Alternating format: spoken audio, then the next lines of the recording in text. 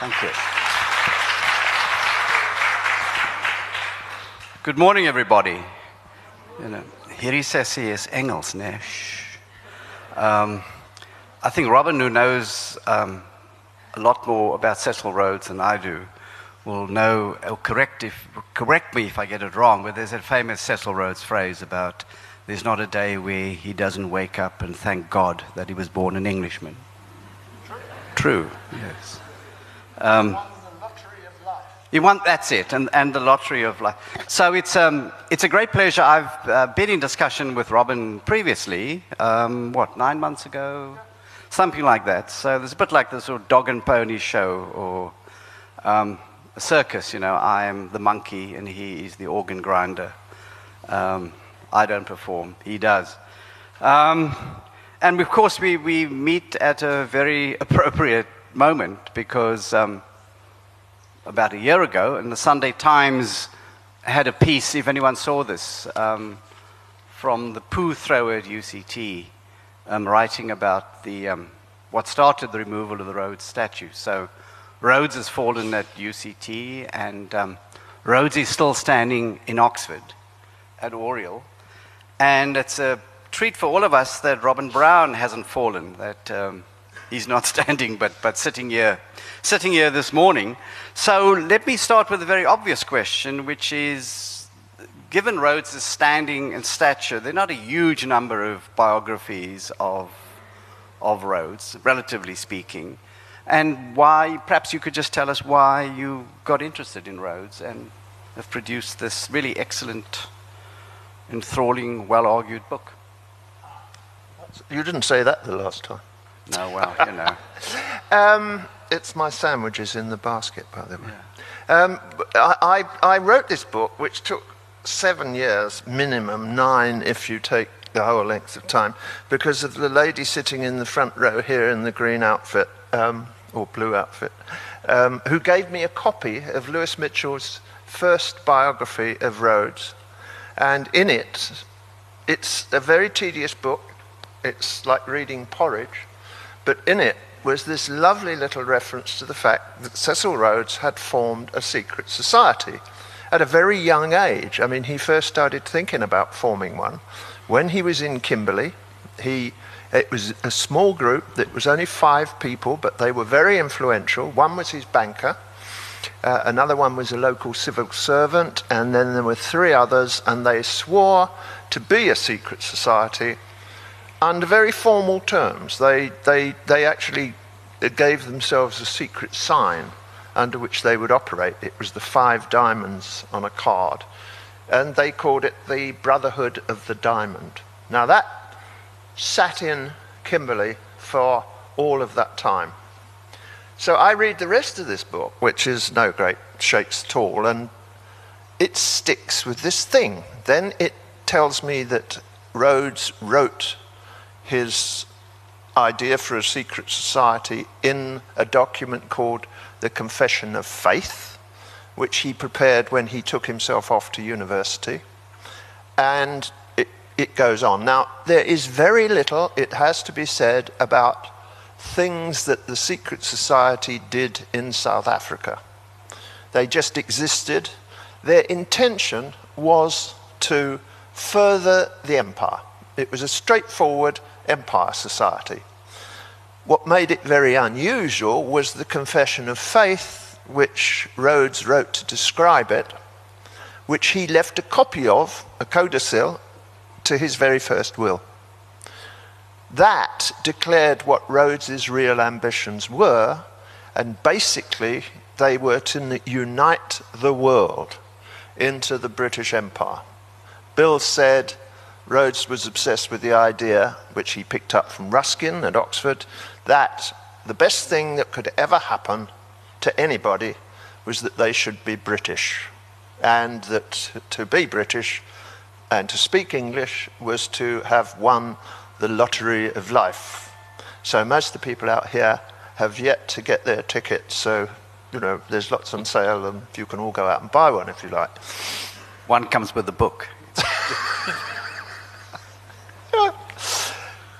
secret society, shall I go on with that? Go on, no, yeah. that's great. Secret society exists behind the scenes in Africa until Cecil Rhodes, a young parliamentarian, by this time he's come down from Oxford, he stands for the Berkeley West seat, wins it, and immediately is asked to go on a settlement commission to fix up one of the, I've got to be careful with phraseology, one of the African wars that are going on around the country.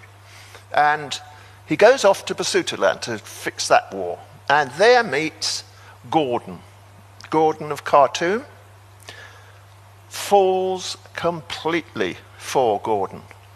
And I do mean falls in every sense that that word can be interpreted. They are together for a week, they fall in love, that's what I'm saying, and Gordon asks Rhodes to become his partner. Fortunately, Rhodes decides no go, and very fortunately, because a year or so later, Gordon, of course, goes off to Khartoum, where he gets himself topped. But before that has happened, he has written a letter to a friend of his in England called Reggie Brett, and to Reggie Brett he suggests we should set up a secret society in England. There is evidence of the letter arriving. There is no evidence that Brett actually got it, but ample background evidence because Brett was in constant correspondence, and that is provable, with Gordon right the way through the Basutoland and the Khartoum episodes. Brett takes it on from there. So the secret society has exported to England.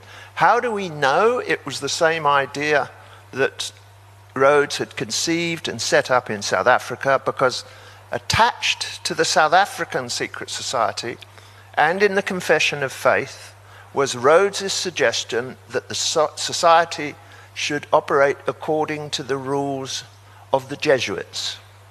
And at the bottom of Gordon's letter to Reggie Brett is, I suggest we should operate the society to the rules of the Jesuits.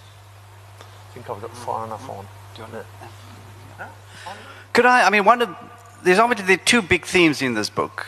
One is clearly the secret society and its various convolutions and contortions and the general idea of spreading the empire as the engine of progress around the world, through which people can become prosperous, industrious, educated, live in square houses, leave their round ones behind, and become modern in a sense. And the other theme, of course, is Rhodes's sexuality, which you've touched on with Gordon. And I wonder if you could talk a little bit more about that. I mean, there was one of the more recent, relative, I think it was in the 70s, was Robert Rotberg's psychohistory study of Rhodes. And it's reviewed by David Cannadine, who's a British historian. And Cannadine, at the end of the review, which is quite a long piece in the London Review of Books, sort of raises this, and he says that there's an awful amount of time spent on whether or not Rhodes was homosexual, what his sexual leanings were. But it sort of overlooks some other questions about Rhodes. I mean, if he was gay, does it matter? What matters is, was he mad? I couldn't agree with that more, actually. Let's take those 2 points in line, right? Yes. First of all, whether or not Rhodes was gay is probably the least well-kept secret in the world. He was so gay, it's ridiculous. I mean, he was very much in the closet to start with, but he quickly came out of that when he got rich and famous. He then started taking companions, what were called lambs, to England, to these big social events, and rapidly got himself into trouble. Best story I can think of is a lord in England who came up to him, having shaken one of their hands, and came up to Rhodes and said, "Rhodes, you cannot bring these young, illiterate South African louts here to good company." And Rhodes said, "You haven't seen the way he handles mules." And that was it. And from that time on, Rhodes travelled continuously with homosexual companions. He lived for 4 years with a young man, names again, who was when he was in Kimberley. And of course he lived for 15 years thereafter with Jamison, although there is absolutely no evidence that the relationship with Jamison was actually sexual, but it was definitely homosexual, because Jamison quite strongly saw off a couple of the women who were quite keen on getting married to Rhodes. Okay, what was your next one? Madness. About whether he was mad. Oh, I mean, that was the Canadine thing. Madness is absolutely the thing. Yes. In my considered opinion, and judged in this day and age, I don't think that there would be any doubt that Rhodes would be seen as mad. Judged 115 years ago, when most of Britain thought that it was the best idea ever for the rest of the world to be ruled by Britain, it begins to go a bit dubious. In other words, was Rhodes just a massive imperialist? The mad bit is what's in the Confession of Faith, because he calls for the reformation of the entire earth into one imperial federation. And by that I mean places like the two halves of ancient Greece, China, Japan, Asia, South America, and finally, he said, the one thing we've got to do, and everybody must work for this, is the reformation of America and Britain, a special relationship.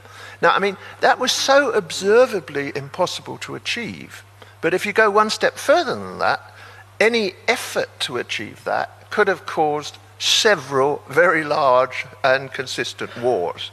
So, in that sense, he got carried away. Was he in that sense very unusual as an imperial figure of the late 19th century? I mean, having these grandiose visions. There were imperialists to equal politically approved lunacy, so to speak. Yes. Certainly that. I don't think anybody rivaled Rhodes's dreams. I have to say, and I'm not going to give you the topic or get on that hobby horse, that I have been asked to write a book which will follow up on this one, because I was obliged to leave this one. Well, I had to leave it somewhere, and I left it with Churchill's election to Prime Ministership of England over Lord Halifax, who at the time was the favourite to be the Prime Minister to succeed Chamberlain when Chamberlain fell off the log after Munich. I've since discovered that the secret society has gone on being an influential force in empire work and still does it right up to the present day. That's a large claim. Would you like to expand on that? Okay. Yes. After the war, in other words, after Churchill had taken over, and after Churchill had seen off a lot of the secret society people, the society by then was called the Round Table, and it was run by Milner, who had been Rhodes' psychic in South Africa, and when he retired, had apparently retired from being a sort of proconsul, a senior civil servant, had retired back to England to various commercial jobs. What was then revealed was, of course, that he was Rhodes' trustee, that he was running the Rhodes Trust, and he was going to administer the Rhodes Scholarship Program. So basically, he was there in that job to carry on from Rhodes.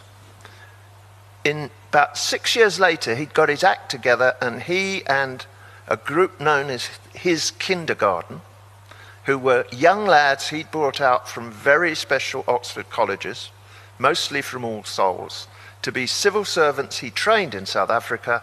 He then took them back and with them formed the Round Table.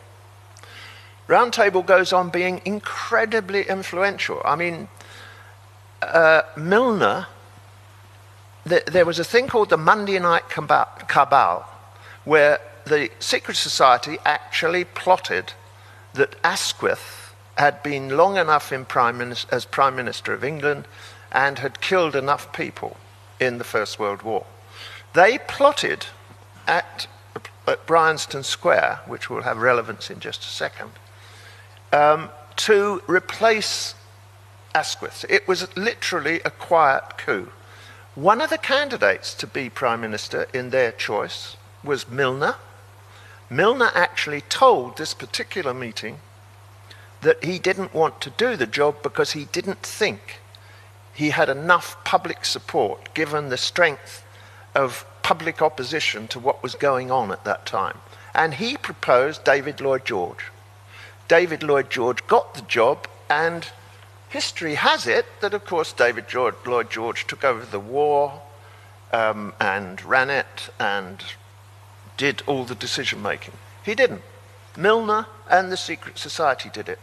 Two members, Curtis and Carr, who were Milner kindergarteners and who came back with Milner, took over the running of a special committee which literally monitored every single thing that the Lloyd George government did. They were obviously in cahoots because we're travelling through now to the Second World War. They formed a group called the Appeasers. And the whole of the Round Table, with one exception, with the exception of their financial expert, Bob Brand, were appeasers.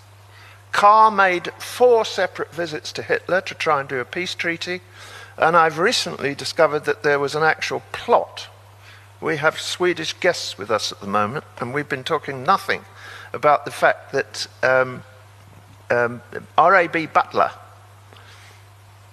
actually asked the Swedish government whether they would take a peace treaty to the Germans. And at that time, France had just been overcome. Germany was sitting on the cliffs in Calais, and the British government, as was, went to see the Swiss ambassador and asked him to put in this peace proposal. So this group did not stop in 1940.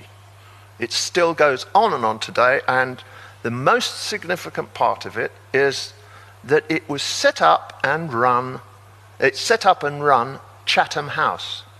Now, Chatham House, somebody from Chatham House is interviewed on political questions in the world 1 and 2 or 3 days a week in England. It's continuous as a think group. And Chatham House is actually a self-elected body. Did you know that bit? No, I didn't know that. Nobody is elected at Chatham House. They elect themselves. Its actual name is the Royal Institute of International Affairs. There are at least 10 such institutes, all self-elected, round the world, operating as we sit here. One of them is in Cape Town. Another one's in Australia. Another one's in India. It goes on and on and on. This is a network of influence which still exists to this day. I think one of the interesting themes in the book, is that affinity between Britain and Germany, which I think the reviews have not really fully brought out. They brought out other aspects, and I think it's actually fascinating. You think of Milner himself. Milner was Anglo-German. His mother was German. And his mother was German. No, sorry, father. Father was German. And if you think of the First World War, the largest number of people who got honorary doctorates in Oxford in the year 1914, before August, were in fact German. The largest number of visiting foreign hairdressers, waiters doing a gap year in Britain were in fact German. So one reason why the Christmas truce in 1914 worked so well was that the German soldiers spoke English. And so there was a natural conversation across the trenches on that fateful, poignant, sad day at the end of 1914. But the idea that, England's natural ally is Germany, is something that Rhodes had entertained and was very widely thought. The best thing actually is the English soldiers across the Channel in the first part, in the early months of the First World War, and arrive in France, and then are slightly annoyed to find that they're fighting the Germans, because they assume that you go to France to fight the French, who are, of course, England's traditional enemy, not Germany. No, well, I mean, again, Max and I have been discussing for the last 3 days the degree to which the British approached the peace treaty and the way the French approached the peace treaty.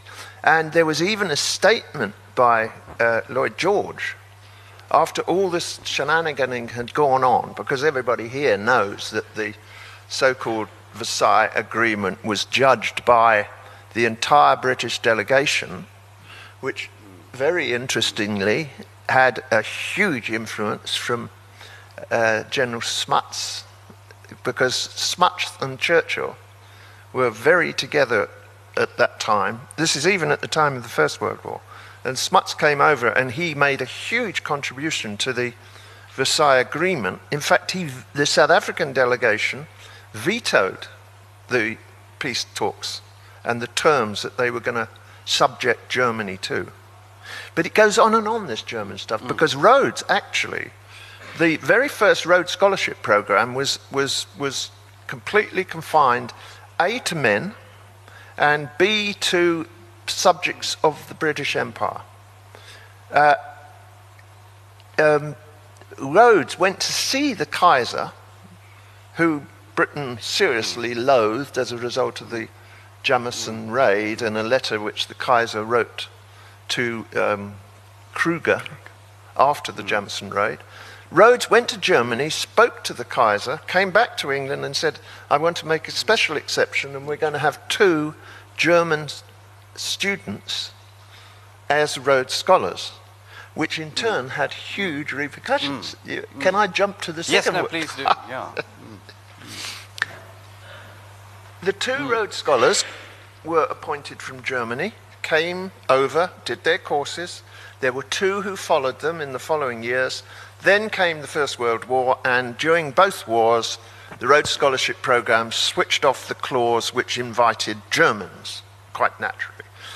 But the 2 Germans who were had already got their scholarships, it turns out, were leading the German resistance. And both of them, one in particular, Adam van Trott, and another one called Leonard Moltke, who had very heavy South African connections, actually led the fight to get the British government to agree to deal with the German army, the hierarchy of which, the very high up bits of which, wanted to get rid of Hitler. Both these students failed to make an impression on the British government, because the British government at that time thought that it actually was doing very well in making peace with Germany. There was at least, well, there was even a book written called afterwards, called The 10 Guilty Men, which was about appeasers in England. And it was thought at that time that 2/3 of the British public were behind the appeasers rather than the other way around. They all operated out of a house called Clevedon, which was run by Nancy Astor and Waldorf Astor. Waldorf Astor was a primary member of the secret society, of Milner's secret society, the Round Table.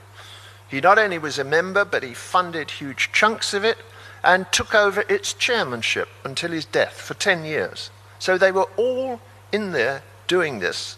And of course, sadly, the British didn't, because they thought we can negotiate a peace with Hitler, these appeaser groups.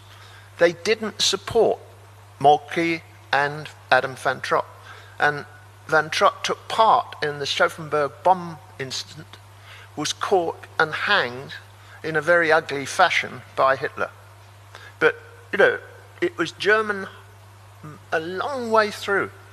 And that went on and made severe complications for how the British government dealt with the South African government at the time of the Second World War. Because you all know that there was a time when South Africa was not going to fight with the Allies. And the secret society sent people over here, and there were loads and loads of talks.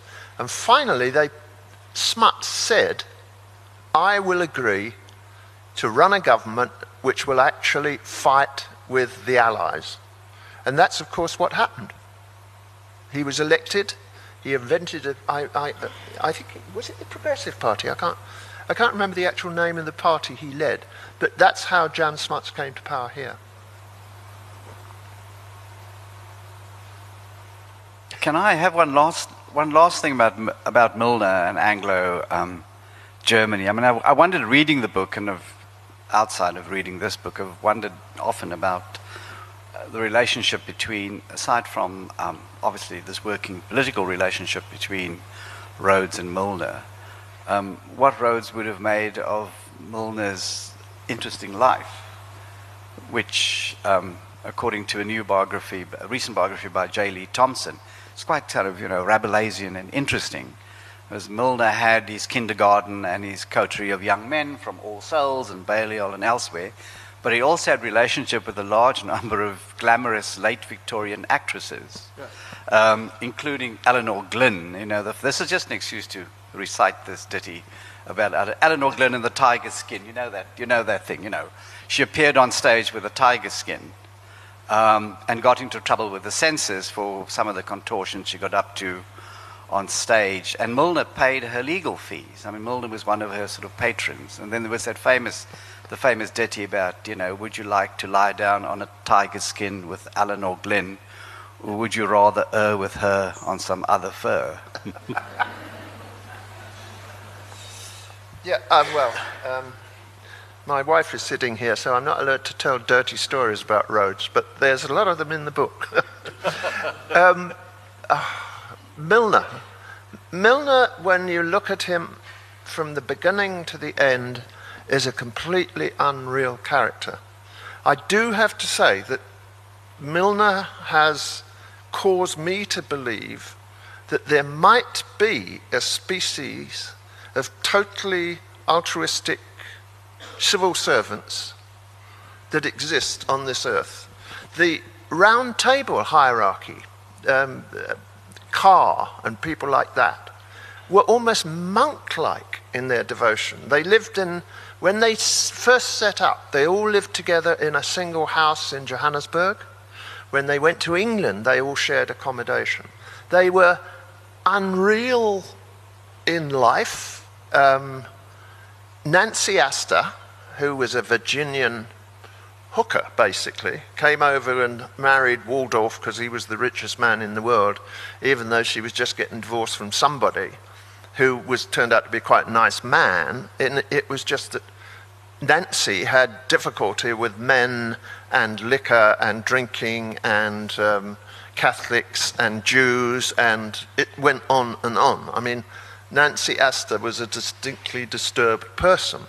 But the Round Table was monk-like in its goodness. I can honestly say that, knowing a great deal about that secret society, there's nothing that I could say was actually a malignant or a bad act. Now, the stuff they tried to do in some cases was so godlike that it didn't work. They, for example, were entirely behind the India Act, whereby Indian independence was discussed and finally put through. It took 4 years. It was a round tabler who was at the head of the big division that got it through. Churchill was opposed to it, and it was the actual reason why, when Churchill got power, he decided to get rid of these guys, and he sent them off all over the world to diplomatic places. But they still kept on with all these theories. Now, the last thing from me, because we must be nearly out of time, is that did the secret society actually achieve the aims which Rhodes first laid down in the late 18th century? And, of course, the answer is no. Or is it? Did he get America and Britain to so combine that actually they formed a force which it became impossible for any force elsewhere in the world to stand against? The answer is yes. The Americans came in very reluctantly to both world wars. And as a result of American intervention, they won both world wars. And if you go on to take the Cold War into account, it was America and Britain standing together with Polaris, which kept the Cold War at bay. Now, this, for me, is the truly scary thought, that that wild and mad confession actually has, in watered down, changed. It was Lionel Curtis who actually invented the phrase Commonwealth. He changed the word empire to Commonwealth. So the influence of these guys has been enormous, and watch your back, it's still there now. There's a very recent issue in the bulletin of the National Library of South Africa, a piece by Christopher Merritt on sort of Rhodes today, an opinion piece. And he starts by commenting on a biography of Rhodes published in 2005 by Paul Malem, who was then Professor of History at Rhodes, The Cult of Rhodes. No, not that. Oh, sorry, you're checking. You're getting a cue from your family. Sorry. Yes, yeah. Noseweek, of yes. course. Noseweek has got a bit of a fight between me and Malem. Yeah. So Malem says that in one of the conclusions of that book is that historical figures like Rhodes don't matter anymore. They've gone. You know, they're the dust of history. Very interesting to sort of reflect on this. 11 years later, where Rhodes seems to have risen again to fall in a sort of perverse kind of way. And the other thing that Merritt, the author of this little piece, says, which maybe Robin would like to comment on, is that he talks about Rhodes's mediocrity, that he was not intellectually gifted, that he wasn't even good at riding a horse. And he suggests that Rhodes himself would have no chance of winning a Rhodes Scholarship because he didn't have the intellectual acumen to reach that level. Would you care to reflect on that? I would agree with every single word of that, actually. I don't think Rhodes would have won a World Scholarship. He certainly was not. He was a lousy speaker. His voice would go to falsetto levels when speaking. But Rhodes had this uncanny charisma. It extended across almost everything, because there's also great controversy about how he dealt with coloured people. I go into that in this book, and there's a printed piece in the book of Rhodes's ideas on who should be a voter, if you're a member of another race, and by the way, he regarded the Afrikaners as another race, as well as Africans, and he lays out what the conditions are. And I have to say to you that they are not racist. And he also, the applause that greeted him when he was buried in the Matopos by the Matabele was not faked. I was controller of television in Bulawayo for a number of years, and I got to know the Matabele very well. They looked after all my babies. And you cannot make the Matabele do anything. They're a bit like Zulus, yeah. And that respect that they showed to Rhodes at the end was genuine. And it was because he, hugely bravely, went into the Matopos Mountains almost on his own with 3 or 4 people and negotiated and negotiated and negotiated until finally he put down that uprising. There's a clear sense that Rhodes could make money like a few other people. I mean, that's one thing he certainly had in abundance, the capacity. There's some interesting new stuff. You go on with that. Yes, I mean, there's that famous moment during the Anglo-Boer War in the siege of Kimberley when there's a fight between Rhodes and Kekovich, the British commander, over the use of the heliograph, the sort of mirror signaling system, which Kekovich wanted to use for military purposes, and which Rhodes wanted to use for his share dealing, so that despite being trapped in this besieged town, he could continue to scoop up acquisitions. Yes, yeah. Marvelous sort of moment, that. One of my new bits of discovery, through a study of Sir A. Bailey, who I think most people will have heard the name here, is that Rhodes seriously wasn't interested in money. There are several quotes by him where he says, I'm not interested in money, it's the game I'm interested in. And taking over Rhodesia was a seriously disastrous act for the first 5 years. They had to cut the police force in half. The British South Africa Company very nearly went bust, but Rhodes just kept pumping money in, going over to Britain, lying about how much gold they'd found, because most of the gold had vanished by the time he got there, and all there really was in ancient gold mines, and so and so. And even how rich he was. Even that turns out to be a bit of a fallacy, because Rhodes was very casual about the gold discoveries on the run. He was very into diamonds, and his real money was made by the fact that he managed to amalgamate all of the mines of Kimberley.